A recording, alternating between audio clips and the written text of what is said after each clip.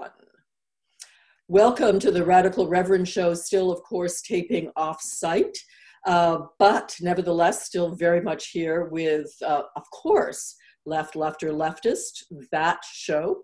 And we have, as always, Alex Grant, editor at Fightback, on the panel. And today, Andrea Houston, who's journalist, ex-columnist at Xtra, among many other publications, and previous guest on the show as well. So welcome back, Andrea. Hello, thanks for having me.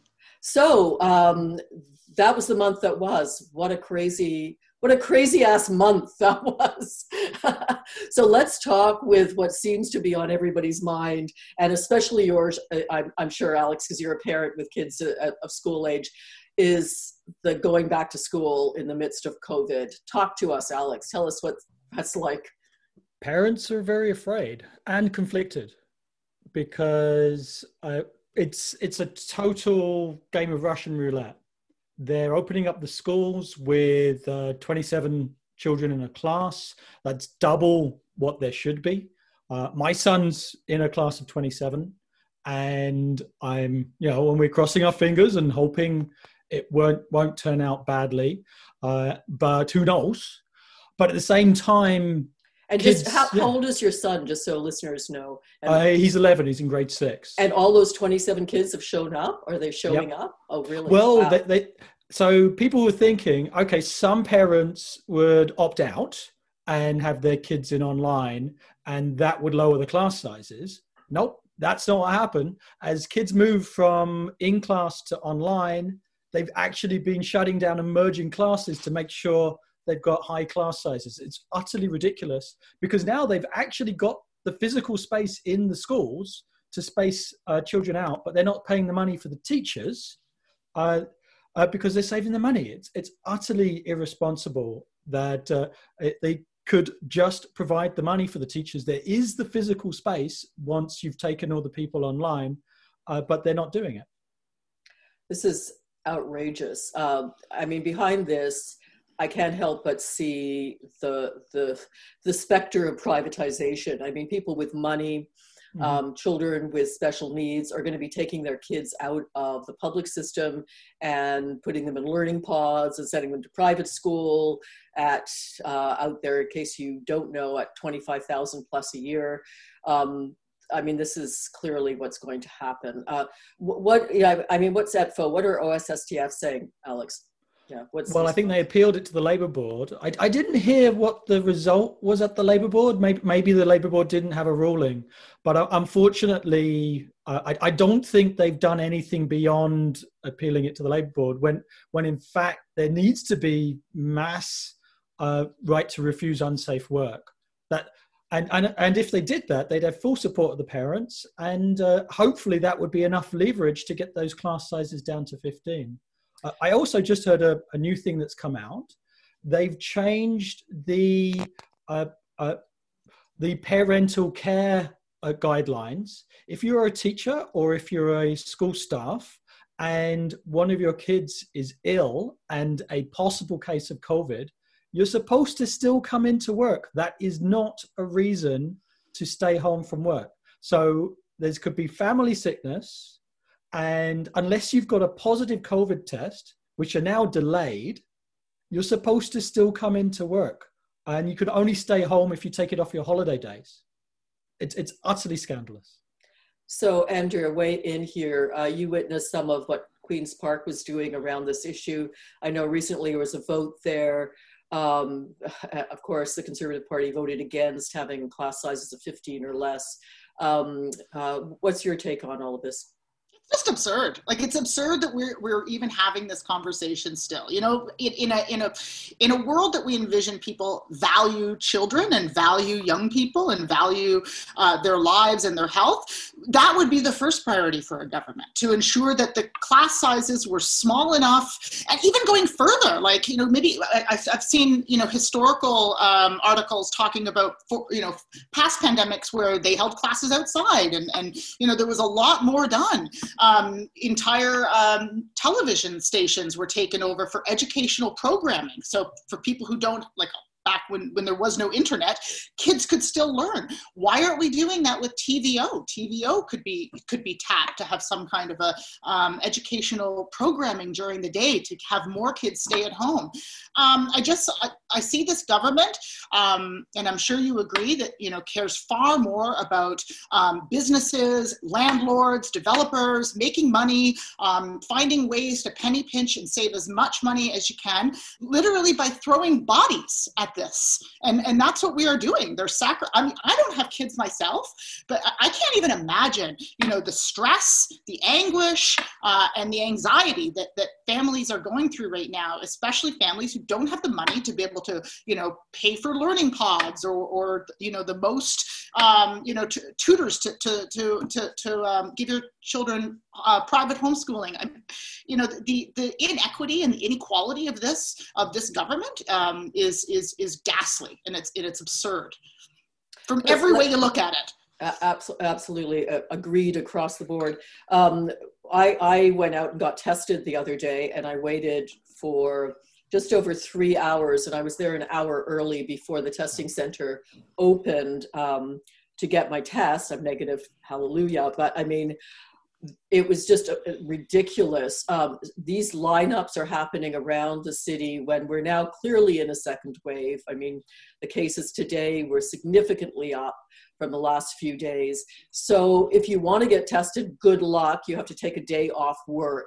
And, just to Alex's and other parents' predicaments, I mean, people don't have the options, many of them, of taking a day off work to do any of this, to look after your children, to go get tested.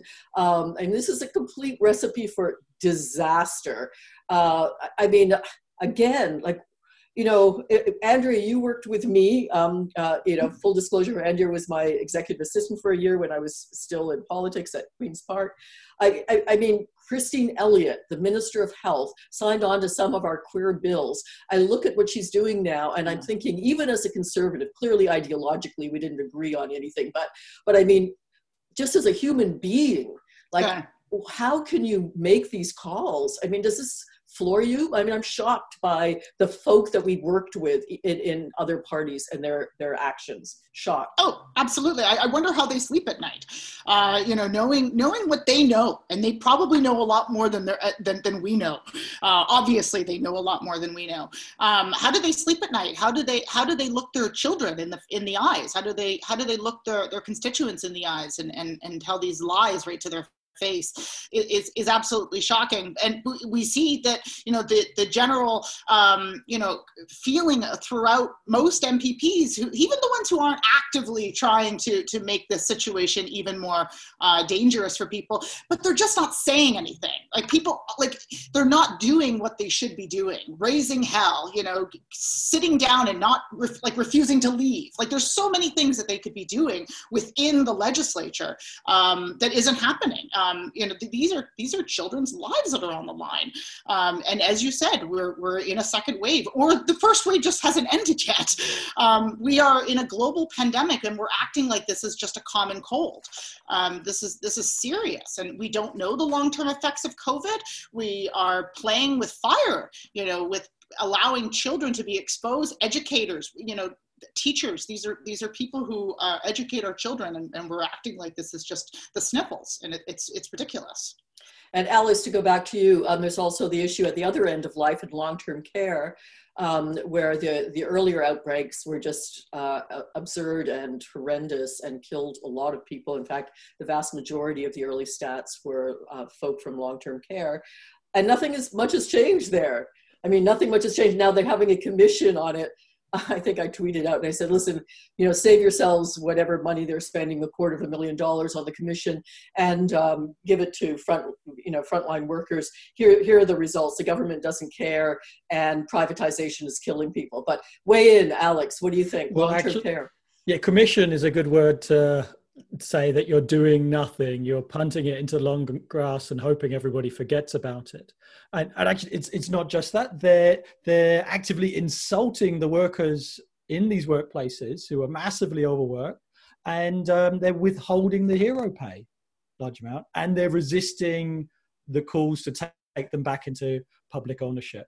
That it's overwhelmingly the privatized profiteering old folks' homes that have the worst outbreaks because they're cutting corners, they're relying upon sort of staffing that moves around and the worst conditions. So it needs to be renationalized, taken back into control, and properly funded with staff that don't have to go to numerous different institutions in order to pay their rent.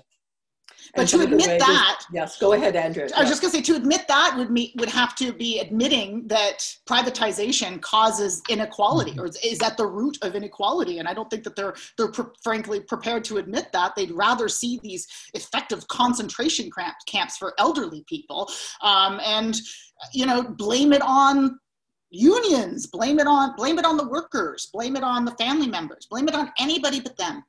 Absolutely. I mean, certainly the Toronto Sun came out with a headline blaming the educational crisis on the teachers' unions. They just flat out came out and said it. To get back to long-term care, I mean, the other thing that people aren't perhaps aware of, unless you know somebody in long-term care, is it's expensive. These privatized places are expensive, and it's up to $9,000 a month to be in long-term care in the high-risk, high-care areas, $3,000 and up. For the so-called subsidized spaces. So these are not cheap. These are not free, and people are still paying every month, watching this go on with their loved ones, and only now some of them being able to see some of them, and it's still making exorbitant profits. Throughout COVID, they've still been making exorbitant profits. Alex, you wanted to jump in? Well, it's incredibly short-sighted, even just from a capitalist perspective, that they're trying to keep everything open for the economy. But statistics show that the countries with the worst COVID that have done the least mitigation for COVID, supposedly for the health of the economy, are the ones with the worst economic outcomes. Because people don't like getting sick, funnily enough. And when thousands and thousands of millions of people in the United States get sick, then that ruins the economy. So shutting it down earlier actually is the sensible economic thing to do. We're at the beginning of a new wave. It was 401 in Ontario today. That's double what it was a week ago. Are we going to wait another week before it's 800 and then 1600 and then 3200, right? When are they going to shut things down, go back to stage 2 or even earlier, because to actually limit this doubling? Or that's going to utterly destroy the economy, notwithstanding people, which are obviously more important than the economy. I was just going to say that is neoliberalism, right? With like the message from this government, both at the provincial level and the federal level, is resist locking down at all costs. We have to prevent any damage on the economy, and what they don't obviously say is even if that means more lives being lost. But the economy, crystal clear, is their top priority, which isn't that much different than the messages from Trump and Pence and Bill Barr, where we get, yesterday we had Bill Barr comparing a lockdown to slavery. Even though these are absurd statements, even though it's, we're not hearing the absurdity come out of Trudeau's mouth, or, to a much lesser degree, Doug Ford's mouth, but the message ultimately is the same, right? Human life, human dignity takes a backseat to the economy. That is ultimately the message from both governments, but you just have a difference between fascism and neoliberalism. That's the difference. And interestingly enough, in terms of the economy, I guess the question always is whose economy? Because even using conservative rhetoric and reasoning, the reality is small business is collapsing. Really, the businesses we're talking about are big businesses, big businesses that need workers to work for minimum wage and risk their lives. These are the people that the conservative government is working for in terms of keeping the economy open. It's not your corner store. So, I mean, this is also true. And of course, and what the daily stats drive me crazy. I mean, the daily stats are ridiculous. I mean, other jurisdictions in the world are shutting down whole areas and in even whole countries, you know, for stats that are less than us per capita. Mm-hmm. But the way that we're reporting it is not thousands per week. It's, you know, so many per day. So it's kind of a false information there. By the way, if you've just tuned in and you're listening to this left or leftist ranting, you are in the right place. You're listening to the Radical Reverend Show, and it is the left or leftist show. And of course, we've been talking about COVID, which is on everyone's mind. It can't help but be. And now we know that this is going to be a situation into 2022, probably, as it wings its way around the world. Alex, before we leave this topic and get onto something else, vaccines, answers to COVID, weigh in on that. Well, it's not guaranteed. And we all know there's the flu vaccine, and that's not fully effective. So there should be all the research possible into vaccines. One other scandal is the secretive private investigation of vaccines.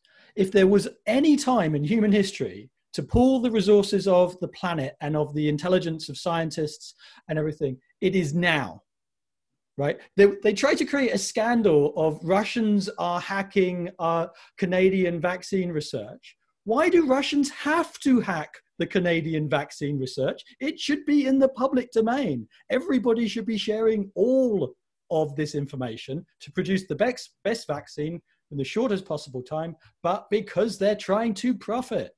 They're trying to profit. The pharmaceutical companies want to make billions off the misery of the human race. It should all be nationalized. Actually, much of the basic research is done in publicly funded universities. Why should these pharmaceutical companies profit, and why should it be secret? So we need to get that vaccine as soon as possible. But at the same time, there's no guarantee that it will be a magic bullet. Or if it will be distributed equitably around the world, you know.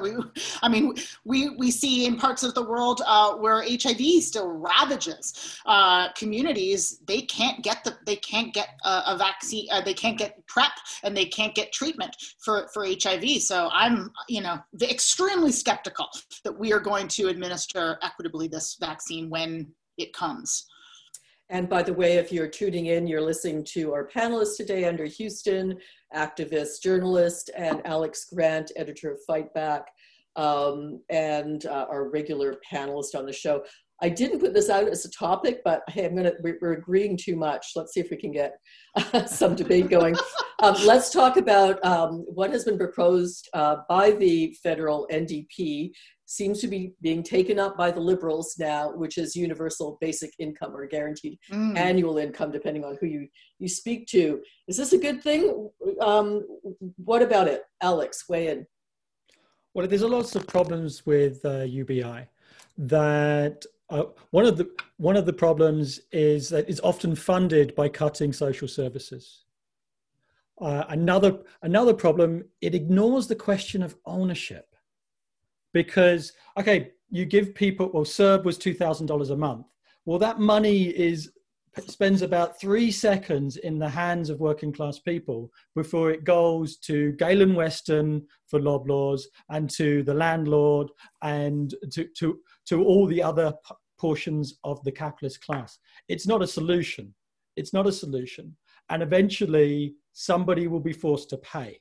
And on the one side, while you're getting sort of various survival handouts, which they're trying to victimize poor people over, there's 10 times more bailouts to big business.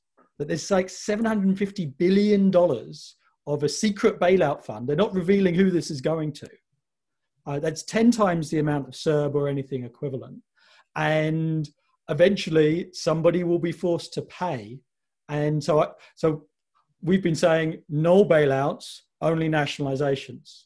This needs to be run under public ownership, workers' control, production for need, and not for profit. But just to problematize it a little bit, people who are coming off CERB are falling off a cliff if they don't have work.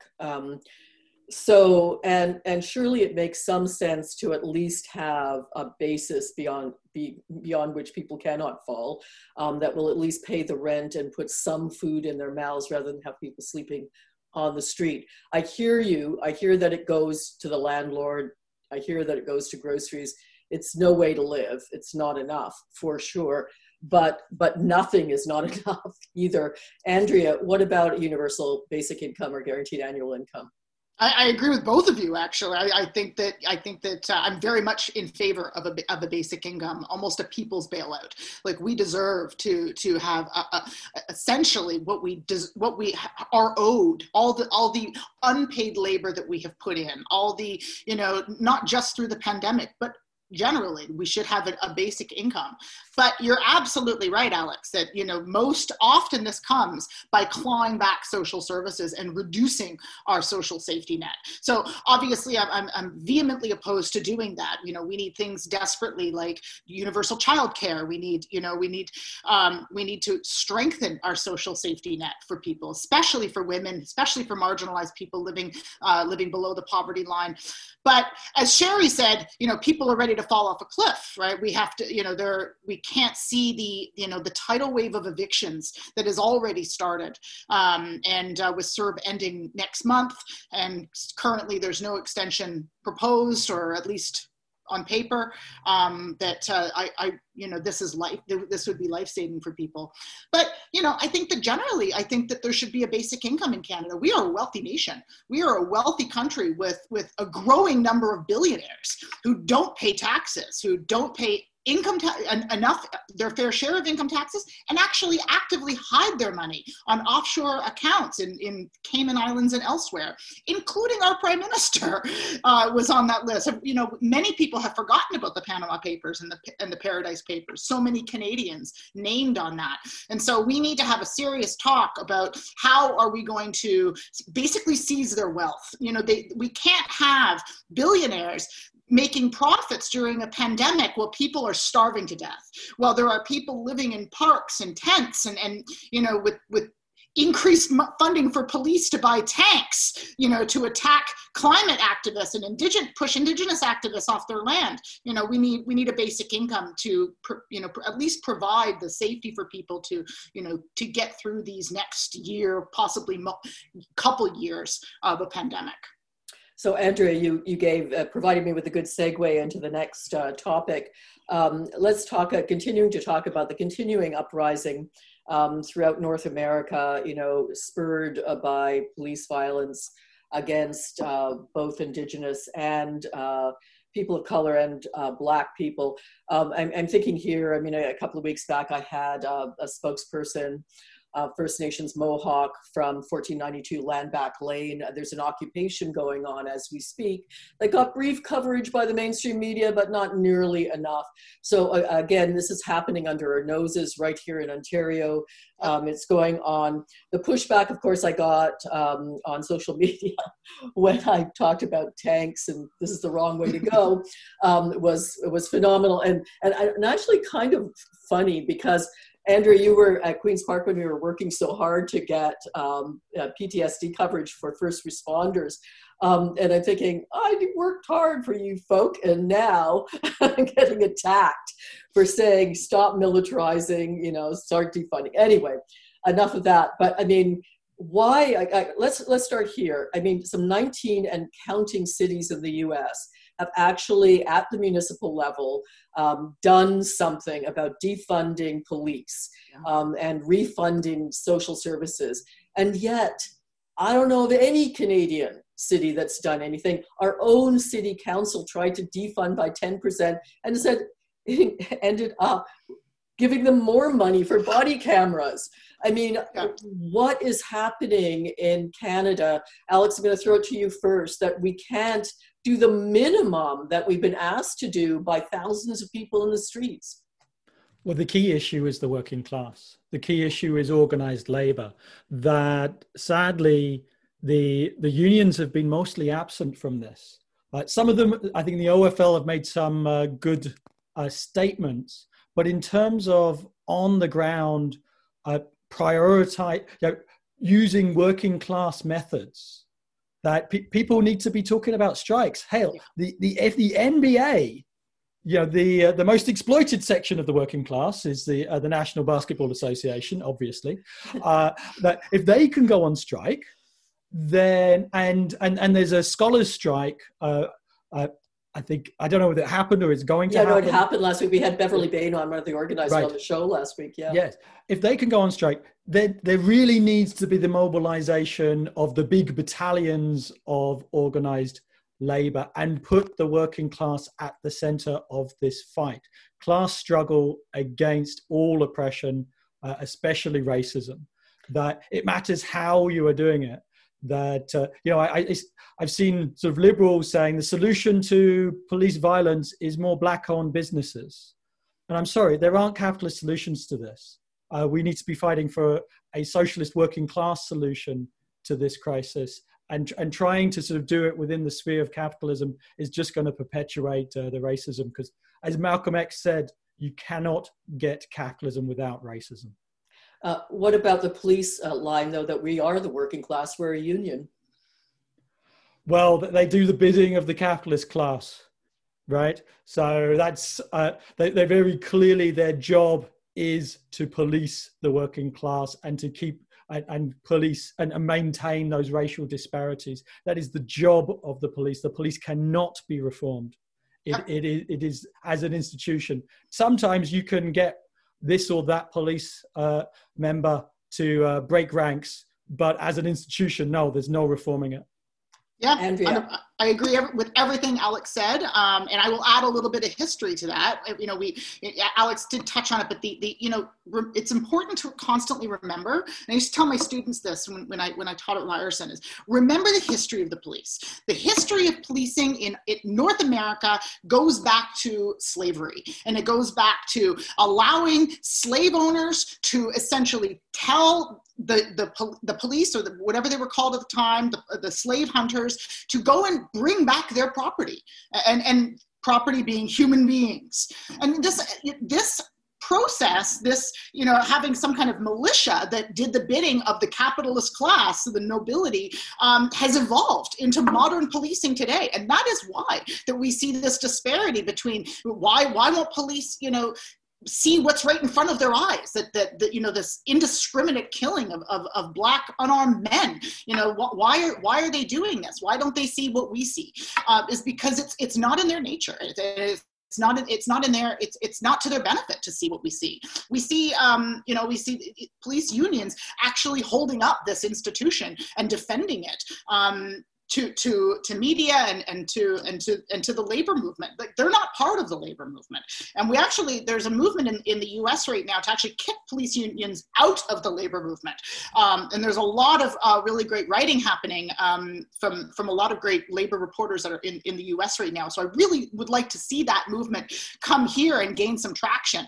The police unions are not fighting for people, they're fighting for police. And the RCMP, we should, part of that historical walk, it should include, of course, here in Canada, 100%. The RCMP were designed to police Indigenous. I mean, That was their point. And they answer to nobody. It's really important to remember the RCMP answer to no one. So they don't have a checks and balances. Not that there's many checks and balances for police at any level, but RCMP really act autonomously. And I mean, I would go further and say we should abolish police and completely reimagine the concept of policing.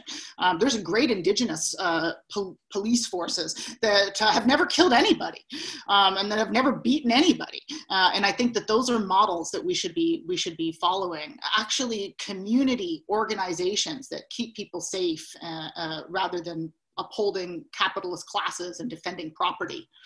There's a great deal of white fragility and fear around this issue, for sure, though, when you talk about this. And I love Sandy Hudson, who's been on the show, co-founder of Black Lives Matter, when she said, why is it so difficult for us to imagine somebody who can keep the community safe without killing Black people or Indigenous? I mean, why is it so difficult for us to imagine something like that. Alex, you wanted to say something. Yeah, it's amazing that millions of people have come to the understanding the police cannot be reformed and are supporting the call to abolish police. But you also have to understand the police are inherent to capitalism. Actually, if you legislatively abolish the police, well, the rich would just create armed militias to defend themselves. Yeah. You know, you go to Colombia, and that exists, and go to rich neighborhoods, they've got their own police. So really, if you want to abolish police, you have to fight to abolish capitalism and the capitalist laws that the police institute. So only a socialist perspective can really abolish the police. We need a totally new society. Andrea, you were clicking. Oh, just snapping. I agree completely. And I just add to that, as I was talking last night about, how this has transpired in Latin America, what you were just talking about, Alex. And, we see in some parts of Mexico, how entire parts of the country have been ceded over to drug cartels and armed gangs and effective community militias that have been created, which is so different than other parts of Mexico, which tourists go to and are developed and have, a large majority white population living there as, expats, in places like Puerto Vallarta, where we have, a thriving gay community. And then we have other parts of the country that effectively have, been ruined by policing and by the military, who have, taken a strong arm and have resulted in chaos that has unfolded. And so could easily happen here, could easily happen anywhere. Things change on a dime. So the answer is not vigilante squads and armed private militia, but reforming the system. By the way, if you're just tuning in, you are listening, of course, The Radical Reverend Show. It is podcast on SoundCloud and iTunes, wherever you get your podcast. And of course, here we are on CIUT 89.5 FM, which increasingly is becoming necessary for just getting the facts, just getting the news. I have to say, and Andrea, I'm just going to give this to you again, just popped into my head. But so the news lately that CBC is going to be producing some privately funded programming. Wow. I mean, what happened there? You're a journalist. What's happening to journalism? Say something about journalism in this country. Oh God, journalism is in crisis, and it's been in crisis for years, right? Journalism is, I'm worried increasingly about the future of Canadian journalism. It doesn't surprise me at all that CBC is doing this, but they are really risking their public broadcaster position by doing this, and just handing more ammunition to the Erin O'Tooles and the Conservatives who want to, claw back the funding. We need to have a public broadcaster. We just need to work with that public broadcaster to ensure that they're better. And CBC is a great example of a television station that is open to change. We've seen the panels become more diverse. It's not perfect, but it's this would be a nail in the coffin for sure. Journalism is in crisis not because of the CBC or the lack of podcasts available to people. It's in crisis because of money. It's in crisis because there's no money to pay people. There's less publications with an active union, and even those publications with an active union, the unions are powerless and allow journalists to have their rights eroded and their paychecks eroded, and stations and publications are relying more and more on freelancers who are expected to work for free. And so this has created a situation where there's many issues that aren't covered. You mentioned 1492 land back lane. There's very little coverage of this. And this is a huge issue that is unfolding, that deserves to be top of mind for everybody living in Ontario. Most people, I was listening to a podcast actually before coming on the show today, and listening to some of the journalists who covered 1492 land back lane and how difficult it has been for them to get coverage in mainstream media about this issue, and especially getting media to cover it from the protesters' point of view, from the Indigenous point of view, because of the crisis of journalism. There's such lack of time to do the kind of reporting that is needed. And so instead of getting in the car and driving to the protest, or taking the time to find protesters to interview them about their experience and the kind of abuse or treatment that they have experienced by police, or what the protest is about at all, what the history is. Instead, an email just gets sent off to the band council. They get a capsule quote from what effectively is somebody who has nothing to do with the protest, and they run with it. And most people, as this reporter said, got interested in this one story because of Doug Ford and that one question that he was asked at the press conference about it, in which he showed himself to be remarkably ignorant, not surprising, about Indigenous issues. The idea that there is one law that governs all of Canada is false, is absolutely false. There's many laws and treaties that govern this country, and for him to say that it speaks volumes, but it also speaks about the failure of media to accurately inform people, including the Premier. So what we're getting our news, of course, for most of us, is not newspapers anymore, or even television news. It's online. And that is problematic. I did mention this movie that Netflix is running, that I saw and that many have seen, Social Dilemma. To me, it was a bit problematic because you had these 25 to 35-year-old white boys, I'm just saying, who run the tech industry, and who are VPs and who are making all sorts of money, talking about how inhumane it is, no kidding, and how it's allowed, fake news to kind of disseminate, and how polarizing it's been, and how little the owners of tech companies have done to stop this. In fact, they're making money from it. And then goes on to blame users. And I was thinking, when I think of journalists or people who are trying to do anything, everybody has to be online these days. You can't tell end users to say, okay, just drop all your social media accounts, just get offline, just be effective Luddites, because they're using you, because it's so ingrained into how we all make our livings these days. We have to be online. But what is the answer to the disaster? And we're seeing it playing out in the streets with, QAnon and like right-wing conspiracy idiocy. Alex, what do we do about the tech giants? Yeah, well, the key issue here is ownership, right?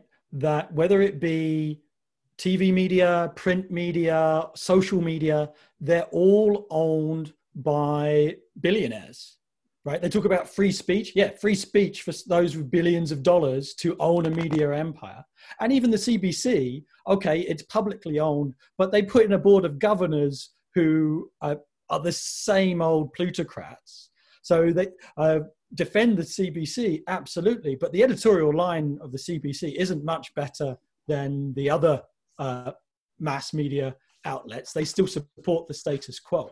What there needs to be is so media needs to be controlled by the people, not by these billionaires. Actually, Trotsky advanced an idea that you make access to the media proportionate to votes in elections, right? Whether it be print or TV or radio or, internet didn't exist back then, but this would bring out so many other voices, whether it's an Indigenous voice, the workers' voice, the women's voice, the immigrants' voice. There are in journalists from these communities. I am a revolutionary journalist. That is my job. I am a member of the Canadian Freelance Union. And these people exist, but people who are telling these stories are just surviving at the fringes. And society needs to fund this journalism rather than the old failed corporate journalism that has just one message that is failing. Yeah. Tech giants, Andrea, and of course the fake news and the polarization that has come out of this in terms of what we see as almost a civil war situation in the United States. So talk about the tech giants. Yeah, no, I think, and I watched that movie yesterday. I watched The Social Dilemma. And I also read the BuzzFeed story, which is similar. It sort of had all of these former workers, these former executives coming forward to talk about the dangers of Facebook. And I think that obviously they're right. Like Facebook is unquestionably one of the most dangerous and aggressively harmful things that humans have created in the last number of decades. Like it's right up there with like the bomb. Like it's absolutely one of the most dangerous inventions that we've ever created. And we know this. I mean, the people who actually created it, we've known for a long time the dangers of this. We've seen it, impact elections. I mean, I think back to when Facebook was just invented and seeing the Arab Spring unfold. And I thought myself, wow, this is a great tool. We can see how, it galvanizes people and can bring activists together and, organize movements and push incredibly inspiring ideas where these ideas have never gone before. Connect people, like trans people who maybe thought they were alone. And it's free. Yeah. But we didn't, at the time, envision the other side of that. We didn't envision that this powerful tool also had the power to infect the narrative to a point where it costs lives. I mean, we see in Myanmar the damage that Facebook has done for people in Myanmar. That is the internet, and so with very little data or the lack of ability to afford data, and they can't click on stories, the amount of misinformation and disinformation that is pumped into these communities not only has brought down governments, democratically elected governments, it's costed lives, hundreds of thousands of lives. It's been the impetus for genocide and mass rapes. That alone should be reason to question the why we have this the way it is. At this point, Facebook and to a lesser extent, Twitter, they're beyond just an app on your phone. They are a utility, and it's much easier to talk about, as you said, Sherry, to find a way to reform them, to make them more democratic. Why shouldn't we talk about breaking up tech companies and giving back the ownership to the people? Why should one person, Mark Zuckerberg or whoever, why should one person's vision, knowing full well the damage that these tech companies do, why should one person be allowed to have his vision strike the future of these organizations? Why can't we break them up and reform them? I mean, there's good to be had, but the bad just far outweighs the good at this moment. There was a kind of interesting anecdote that was told to me by a friend who's far better hacker than anybody else I know, who said that one of his friends, in contrast to what Zuckerberg said, because when he was before a Senate committee, he said, well, we don't have the algorithms, we don't have the tools to, kind of ferret out, for example, in this case, Nazi propaganda and just kind of ban it. And so this hacker friend said, and a friend of mine just developed an algorithm, just developed a tool in their spare time that could do just that from symbols shown on Facebook. So if they can do it in their spare time, Facebook with all its billions and all of those people working for it can surely figure out ways. They just don't want to. They just don't want to. It's more profitable this way. Facebook has been shutting down left-wing sites that's true. Allowing right-wing sites to continue with their hate mongering. That is true. And it really does. It comes down to ownership. Like we shouldn't be take a Luddite position and say, everybody get off social media. That's not going to work. But it's about, what does social media exist for? Does it exist for selling billions of dollars of advertising, or does it exist to help people connect with each other? And that's, you should nationalize Facebook. Absolutely. You should nationalize Google. You should nationalize Amazon. Yeah. All of the big tech giants, they need to be taken over and run democratically by working class people, and media needs to be run democratically by journalists and other media workers. It's interesting when you think about antitrust legislation. Remember that? There's a blast of the past. Remember when there was such a thing as antitrust legislation? I want to move on from here, though, because we just want to make a quick point, Sherry. Go ahead. Amazon's a great point that the Canadian government is actually working with Amazon on pandemic relief. Like, why wasn't that contract given to Canada Post? Number one, and number two, if we're going to be working with these tech giants, it's absolutely critical that we expect some major tax benefit in response, but also that we don't allow companies to come in if they actively bust unions. Like that should be contingent upon them getting the contract from the federal government. They allow workers to organize. Yeah, so let's talk about that, because we are on the cusp, certainly on the cusp of an American election that's coming soon. And let's start with the Canadians scenario here. So election or not, what do you think? Andrea, I'll start with you. You're more of an insider.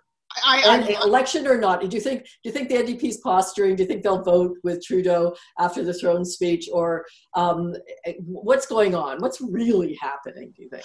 I would hope that, depending on what's in the budget, I'm glad to hear Jagmeet say he wants to see the budget first. But I think that, I don't think Canadians want an election. So I think that it would, but if there is nothing in the budget, if there's no money that is going to be given to an emergency UBI or childcare, pharmacare, something. There's got to be something.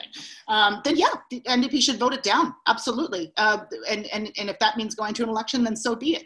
Like we can't allow this government to use the pandemic to, as Alex said, hand over billions of dollars to corporations and Canadians get nothing. Canadians have to fall off that cliff and be evicted from their homes, or be at the whim of one person in the family scraping by on their income. This is not how it should be. And so if it means going to the polls, then so be it. Alex, election or not in Canada, and why? I don't think there will be, but that's because I think the NDP are selling themselves too cheap. Actually, and that is the danger, that the NDP has been completely vague about what they're asking for, and have asked for things that Trudeau hasn't had any problem but bending towards rhetorically. Actually, the fact that the Liberals seem to have been recovering from the Wee scandal and are up in the polls means they're less likely to give reforms that the Liberals are like piñatas. If you want to get anything out of them, you've got to keep hitting them.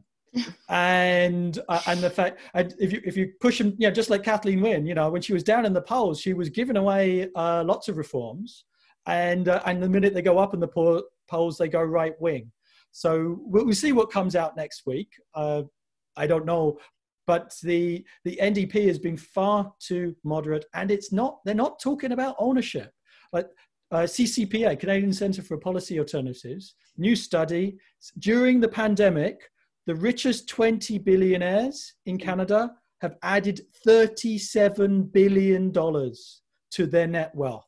$37 billion. The NDP needs to be talking about taking that wealth, nationalization, public ownership, workers' control. The NDP is not talking about socialism. They're not talking about that. They're not talking about a different society. They're talking about tinkering at the edges, which the Liberals can pretend they do a similar thing that the NDP is asking for, and then can steal the NDP's votes. Yeah. And quite frankly, to weigh in here, I don't think there's going to be an election, because I don't think the polls are looking favorable to any of the opposition parties. I mean, I think it's very simply calculating. I think it's simply parties are looking at how are we going to win, and everything else is just icing on that. The only other factor on that is the arrogance of Liberals, and them looking at the other parties and knowing that the NDP federally are broke, knowing that the Conservatives have a brand new, untested, somewhat fairly unlikable leader. Strategically, if I was an advisor of the Liberal Party, this would be absolutely the time to strike with an election and go for a majority.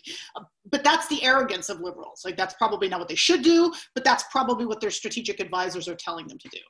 I just think that if the polling goes up to the degree that they can see a majority, they'll go for it. And if they can't, they won't. And it'll be that straightforward. Exactly. Aaron O'Toole, by the way, Andrew, remember, is the son of John O'Toole. Remember the crusty old Conservative at Queen's Park? Anyway, it's his son. Who knew? Let's talk about the Americans. It's scary down there. It's scary. Whatever you think, it's scary. I talked to people who live in the States, who are mostly expats from here, but some relatives who are Americans, who are all saying if Trump wins, we're leaving, things like this. I mean, but it's very polarized, very scary. One of the people in my congregation who was a strategist lefty down there, said the first time he's hearing people who would never consider owning a gun thinking about getting their license because the streets are being filled with right-wing militia. I mean, like so what are we looking at? Are we looking at, doesn't matter, Biden wins or Trump wins, are we looking at a kind of civil war situation? What do you think is going on, Alex, in the States?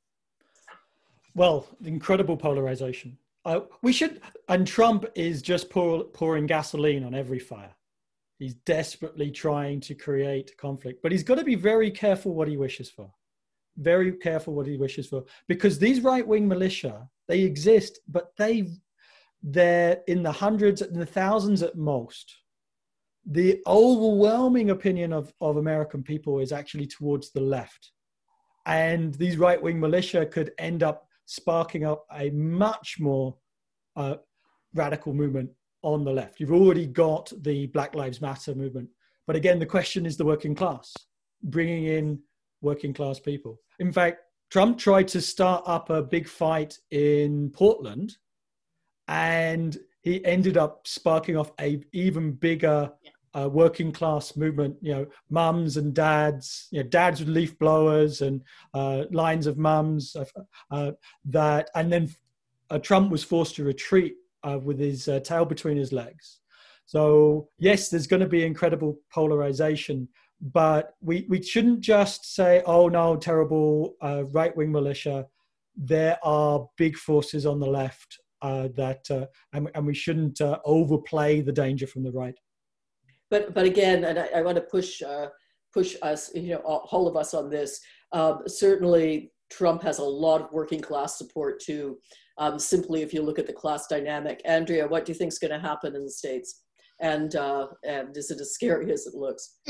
I'm terrified. I mean, I have this overwhelming feeling of dread, and which is just this is always how I feel before an American election. But I agree with Alex that I think that we are, I think these militia groups are really itching for a fight, and I think that we're very quickly seeing them barrel towards a civil war scenario, where there are, factions of the U.S. that are effectively policing, being policed by policing the crowds by themselves, going to protests and, with their guns. And we're already seeing that. We've already seen people die because of this.